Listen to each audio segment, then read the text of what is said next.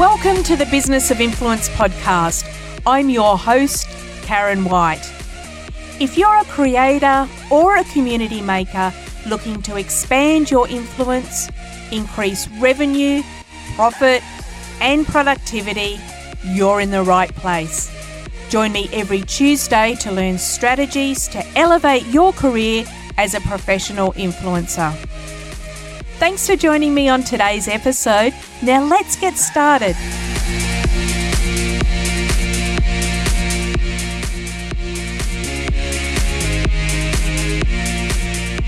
Congratulations! You have just been offered representation by an influencer management agency. You've been given a contract to sign, and in your excitement, you might want to sign and return that agreement before checking what it actually means. If properly prepared, this agency management agreement will be a legally binding contract.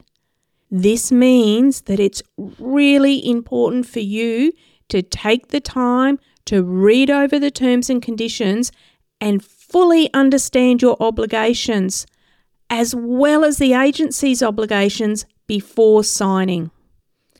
In today's episode, I'm going to cover off the essential aspects of talent agency contract you need to think about, things like whether the contract is exclusive or non-exclusive, the services offered, the territory, the term, fees, and other general conditions. I want to add in here that this podcast episode is a guide for you and that I always recommend you have any contract reviewed by a suitably qualified lawyer with relevant experience with influencer contracts.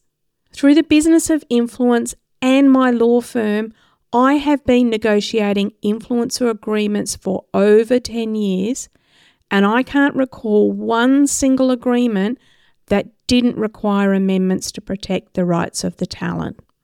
This episode is part of a series on supporting you to learn about the influencer talent agency relationship. Episodes 19, 20, and 21 are part of this series and recommended listening for you. The episodes will be linked for you in the expanded show notes. Plus, we have some other episodes coming up around this influencer and talent agency relationship coming up. So if you haven't already subscribed, hit the subscribe link in the show notes so you can stay updated when we discuss this relationship in further detail. Let's get started by just setting the foundations of what is a talent agency agreement. I mentioned that these agreements can be legally binding. They should be legally binding if properly prepared. And these agreements establish that professional relationship between you and the talent agency. The agreement will outline the terms and conditions regarding the representation, the services provided by the agency, how you're going to be paid, what fees you're going to pay the agency, also things like the duration, the term of the agreement, and there's always other fine print in these agreements. It's important to understand that these agreements shouldn't be just standard forms, and they should be tailored to suit your unique needs as well as the needs of the agency. The format of the agreements will vary significantly, and it would be really unusual for any agency to have the same agreement as another. As we work through the different sections of an agreement, be mindful that these sections won't appear in order on all agreements, or perhaps not at all. If a section I've referred to is missing from the agreement that you've been presented by the agency, you should discuss this with them. Let's start getting into the structure of an agency agreement. First up, I want you to look at the entities on the agreement. Usually on the first page of the agreement, the parties will be listed. Usually one party will be the talent agency and the other will be you. You can check the details of the talent agency company through free government database searches, and also check that your name and your company name if applicable, as well as other details are correct. Next, I want you to check that the agreement hasn't been pre-dated for you. Once you're ready to sign and accept the agreement, you can date the agreement then. The date is important as typically this will be the start of the term, the start of the time that you begin working with the agency. So you really want to have that date correct. Now, I've just mentioned the term. The term is the duration for which the agreement is valid. Generally, when starting with an agency, this term will be 12 months.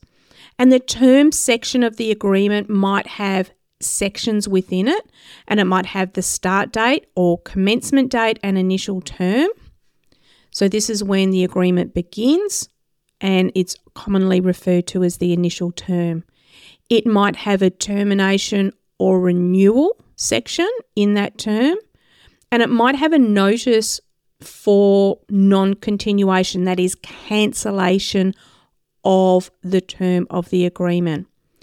In short, the term defines the period during which the contract is active and outlines the conditions for its renewal and termination.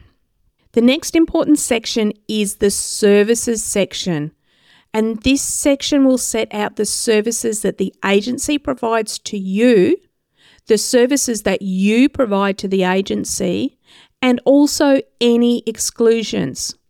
For example, in the case of the agency, the services will typically include brand partnership and negotiations, but it could also include public speaking, TV, film, publishing, and negotiating radio contracts.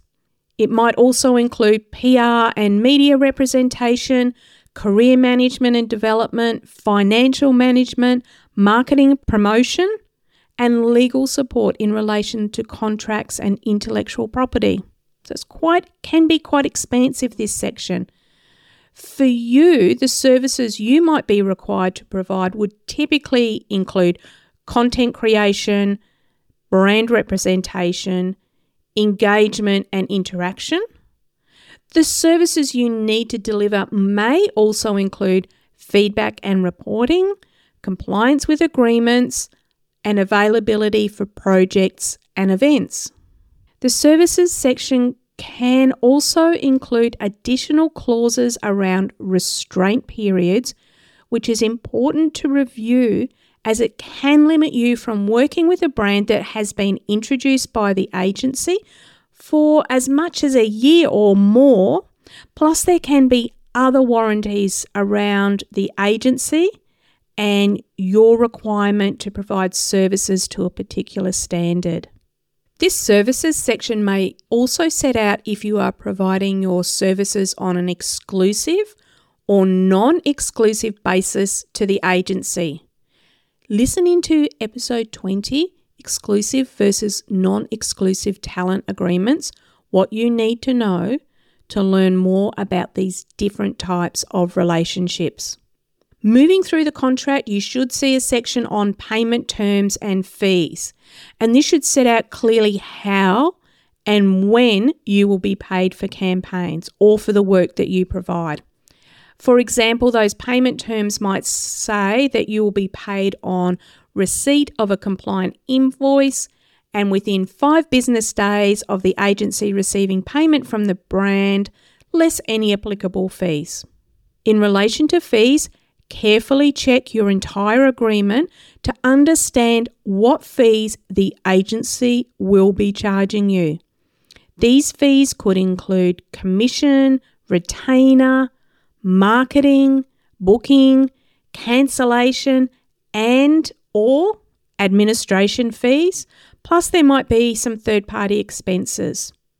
We've covered fees off comprehensively in episode 21, what fees to expect from your influencer management agency.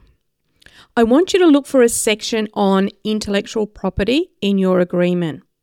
Pay particular attention to this section of the contract, making sure that you retain all ownership rights to the content you create. Sometimes under this clause, the agency will impose the transfer of ownership of your intellectual property to them, or they may request that you provide them with a license to use your content in certain ways. This clause needs to be carefully reviewed to ensure your rights and your income earning potential aren't reduced.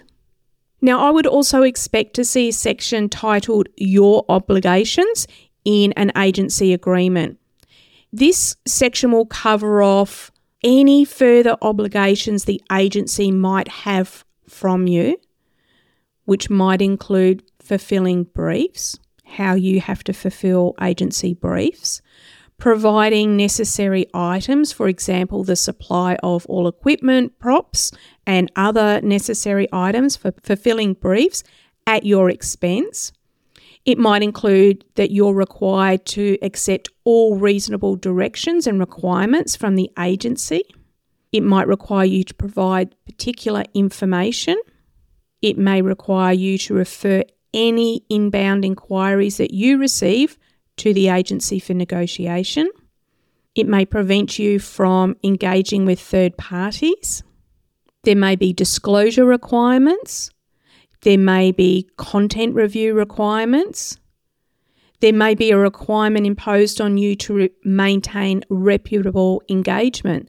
That means that you might have to maintain a certain level of engagement on your channels and also conduct yourselves in a manner that doesn't bring yourself, the brand or agency, into disrepute. It may also require you to display a management statement. So that means the agency's contact information on your social media channels and websites. So often you'll see that in Managed Talent's Instagram or TikTok bio, it's the contact details of the agent or the agency that represents them. We'll discuss these obligations more fully in a future episode because they can be quite comprehensive and a little bit tricky to negotiate and navigate if you're unfamiliar. Now, there will be other general terms and conditions within your agreement. Look over the agreement so you're familiar with any confidentiality terms that might apply. This could be confidentiality in relation to the agreement and also the brands and campaigns that you work on. There might be warranties under the general terms and condition. These warranties might state that the agency doesn't guarantee any level of income to you or results for the services they provide to you. And there might be warranties that you're making under this agreement that include an obligation to provide information that is accurate and doesn't impose on any third-party rights. Warranties can be quite restrictive, so we do look for these sections.